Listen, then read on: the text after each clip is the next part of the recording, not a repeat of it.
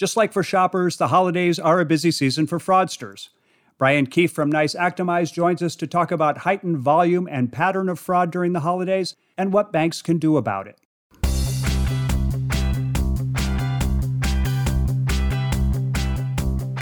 Actionable insights can help power smart decisions. Each week, the BAI Banking Strategies podcast focuses on important issues facing financial services leaders, as well as the emerging trends that are rapidly reshaping the financial industry. I'm Terry Badger, your host and the managing editor at BAI. Pull up a chair and join us.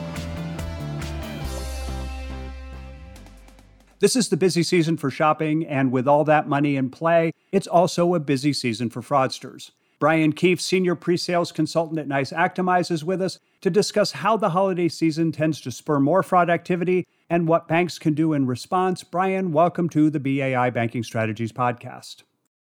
Terry, thank you very much for having me. So, Brian, we're in the thick of the holidays now. The many millions of pings from card transactions, they're making their own merry music for businesses across the country. It's common knowledge that this is the make or break time of year for most retailers. But how important is this time of year to the income statement of the fraud enterprises? So I think this time of year is crucially important, as you said, for the consumers as well. They're spending their well-earned money over the holidays, saving up throughout the year.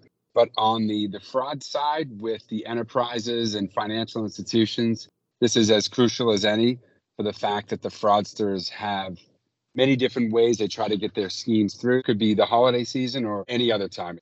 Crucially important to save face at this crucial time of the high transaction amounts and the variety of other transactions that happen within an institution with their consumers as well. Do you have any numbers that might help us understand the scope and the scale of fraudulent activity related to the holidays?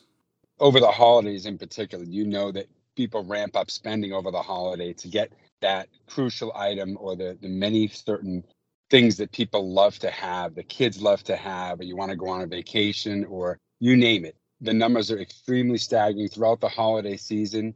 People are going to spend between $1.45 to $1.5 trillion. And over that time frame, e-commerce itself is expected with the digital age and people utilizing laptops and other things to go from 12% to 14%.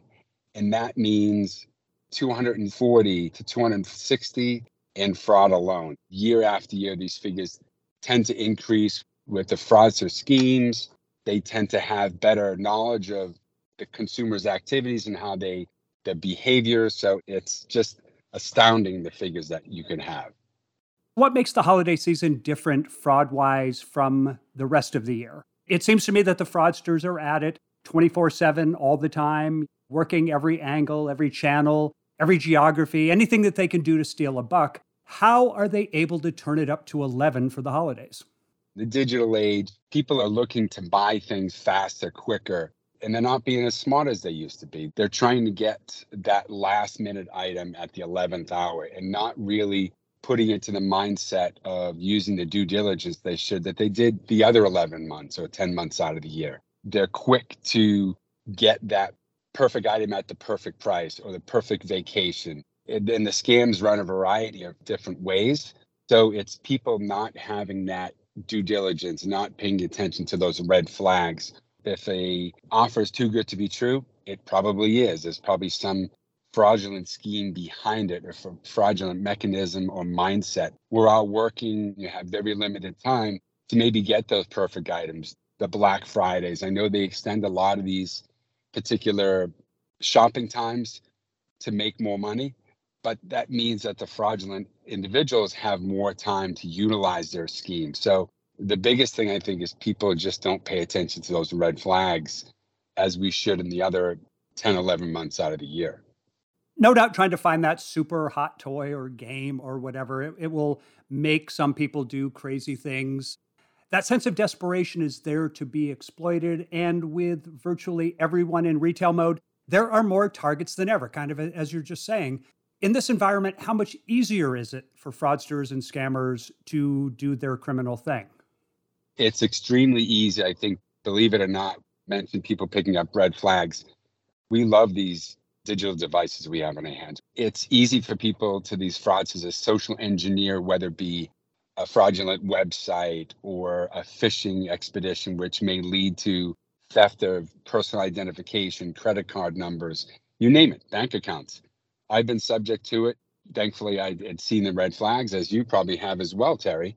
I think just understanding these particular things when you utilize that device, whether it be over the net or in your home network, you need to be aware of these particular things. So I think it's made it very easy for the fraudsters to change their schemes to match the behavior of the consumers today.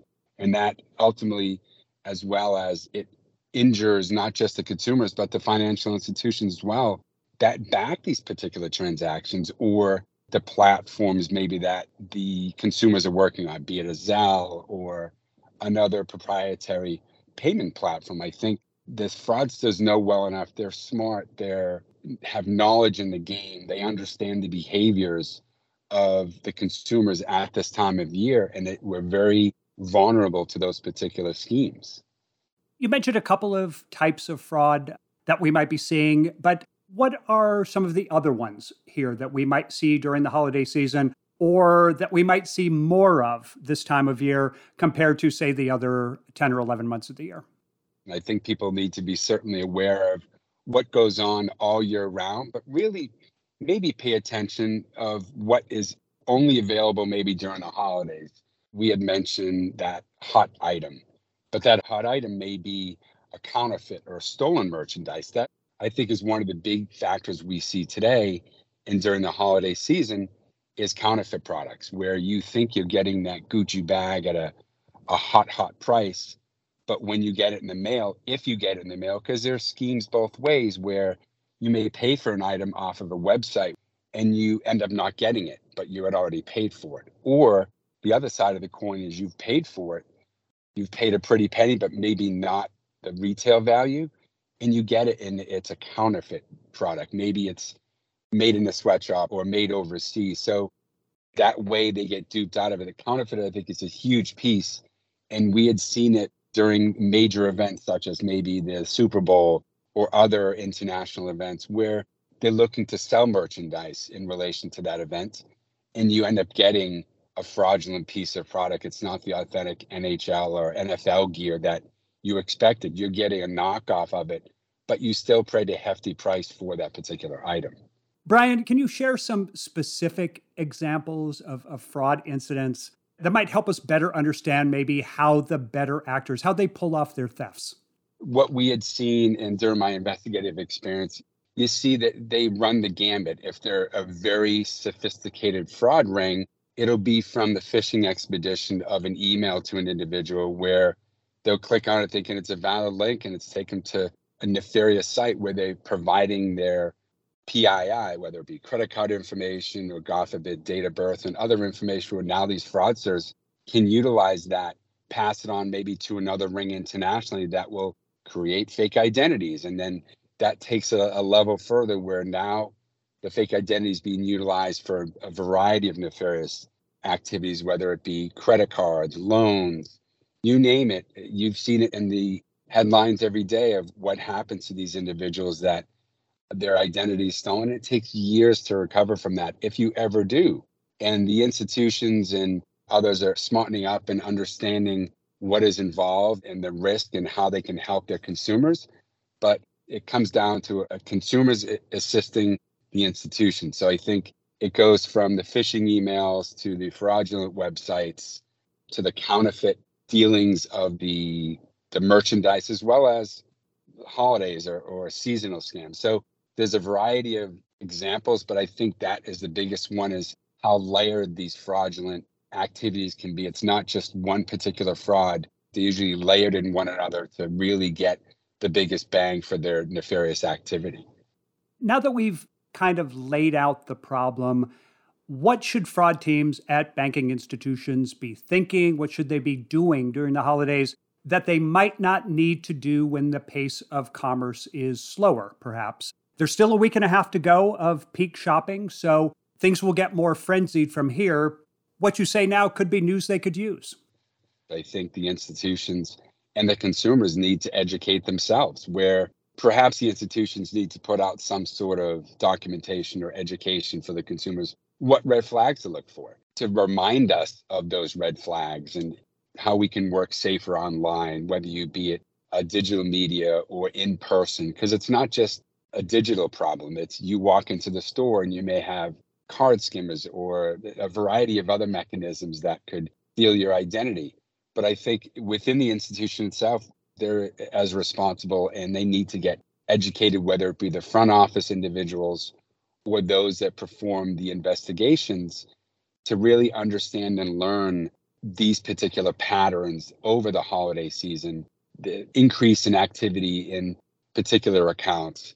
And that's where not just the education of the investigators or the analysts, but you need technology to assist that, because the speed of activity today, especially in the digital world, is in the milliseconds, if not quicker, where this activity can go through. And to have that software that's got artificial learning and behavioral analytics and machine learning, you need all that to really understand a consumer and their behavior. So again, it goes from the consumer's knowledge, maybe with advertising by the institution, to the investigators' understanding of these patterns, utilizing that technology to help their workflow and bring the investigations or these alerts to the analysts at the quickest possible time, so these things can be averted and attention can be drawn to them. You bring up a good point there. For banks and credit unions, there's the customer facing side of fraud prevention. And there's also the behind the scenes part, the middle office, the back office that provide that vital support. Institutions, of course, don't have unlimited budgets. They don't have unlimited people to get things done. So given what you know, where do you think the balance is in allocating those limited resources to have banks protect themselves and to protect their customers?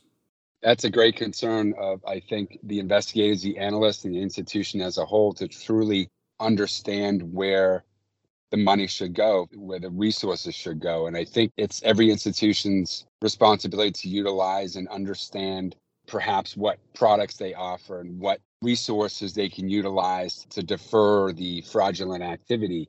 Those that are larger, that offer a wide variety of products, whether it be digital, credit card, checking, and others, would certainly want to spend a lot of their time utilizing technology and educating the analysts to really get an understanding of the trends maybe that's happening in their institution, or discussing it in consortiums where people talk about these trends. We want to learn from one another. So I think it's not just the institution itself, it's a group effort between the institutions to really understand the trends that are going on so we can learn from them. We can take valuable criticism on the technology side and the investigative side to make everybody's job better and the less friction on the client, because more friction on a customer is maybe going to drive them to go somewhere else. But at the same time, that lack of friction may increase the fraudulent activity. So I think you need the perfect balance between the two, between educating those that don't handle the investigations, maybe that could help defer that fraud, to those that do handle the actual fraud events, and understanding how they can get from the alert through the case and maybe saving the institution some money and reputational risk at the same time.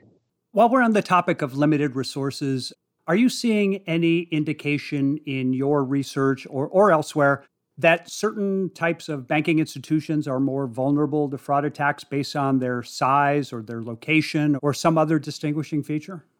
There's a few factors that may be included in this, where if you have institutions, large or small, that may offer a particular product and they don't have the correct preventive mechanisms in place, I think that's where you see it. But geographical areas, maybe those with lax laws, would certainly see an increase. But I think a lot of those are getting smarter now with a lot of the new regulations and pressure that's coming in to really clamp down on fraudulent activity or nefarious activity as a whole, because nobody wants to be in the limelight, in the news, with their maybe lax regulation or compliance standards. There's no one main area or reason behind it.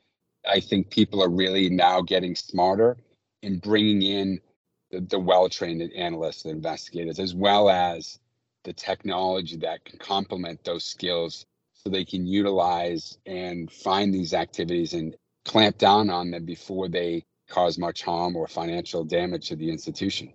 Brian, we've been discussing the heightened activity of the shopping public leading up to the holidays, but should it also be a time of heightened activity for bank fraud teams in terms of learning about customers and transactions and security, stuff that they could then apply and improve for the other 11 months of the year?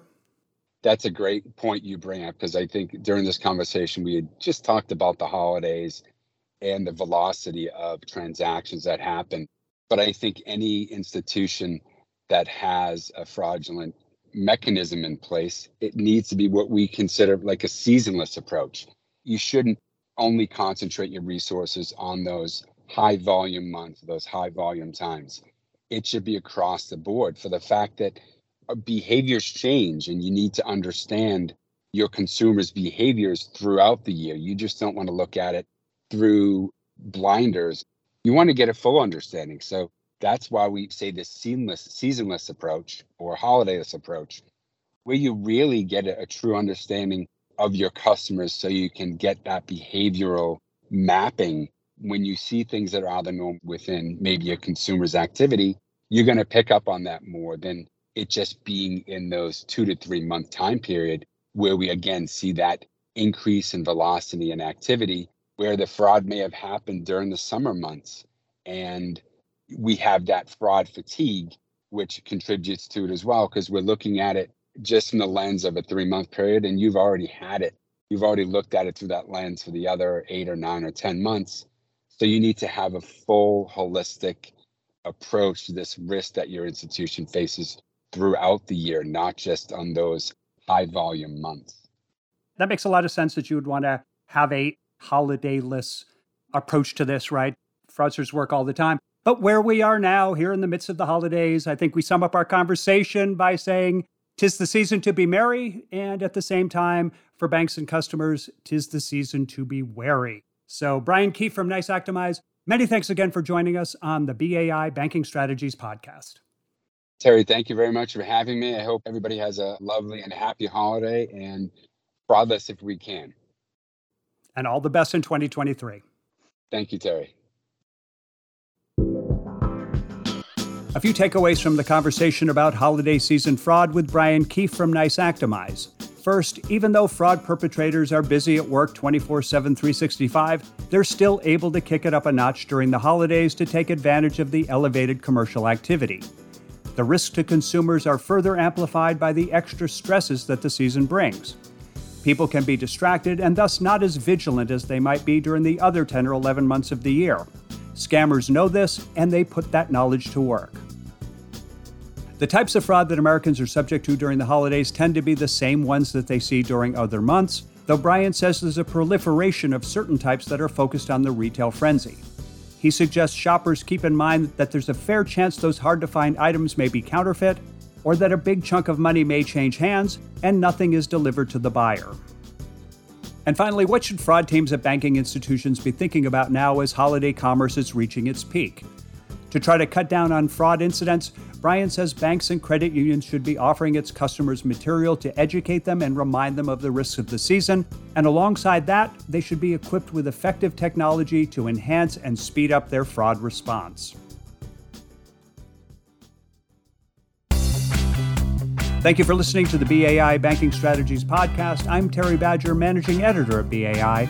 Please visit us at bai.org for more actionable insights on themes that are important for the financial services industry.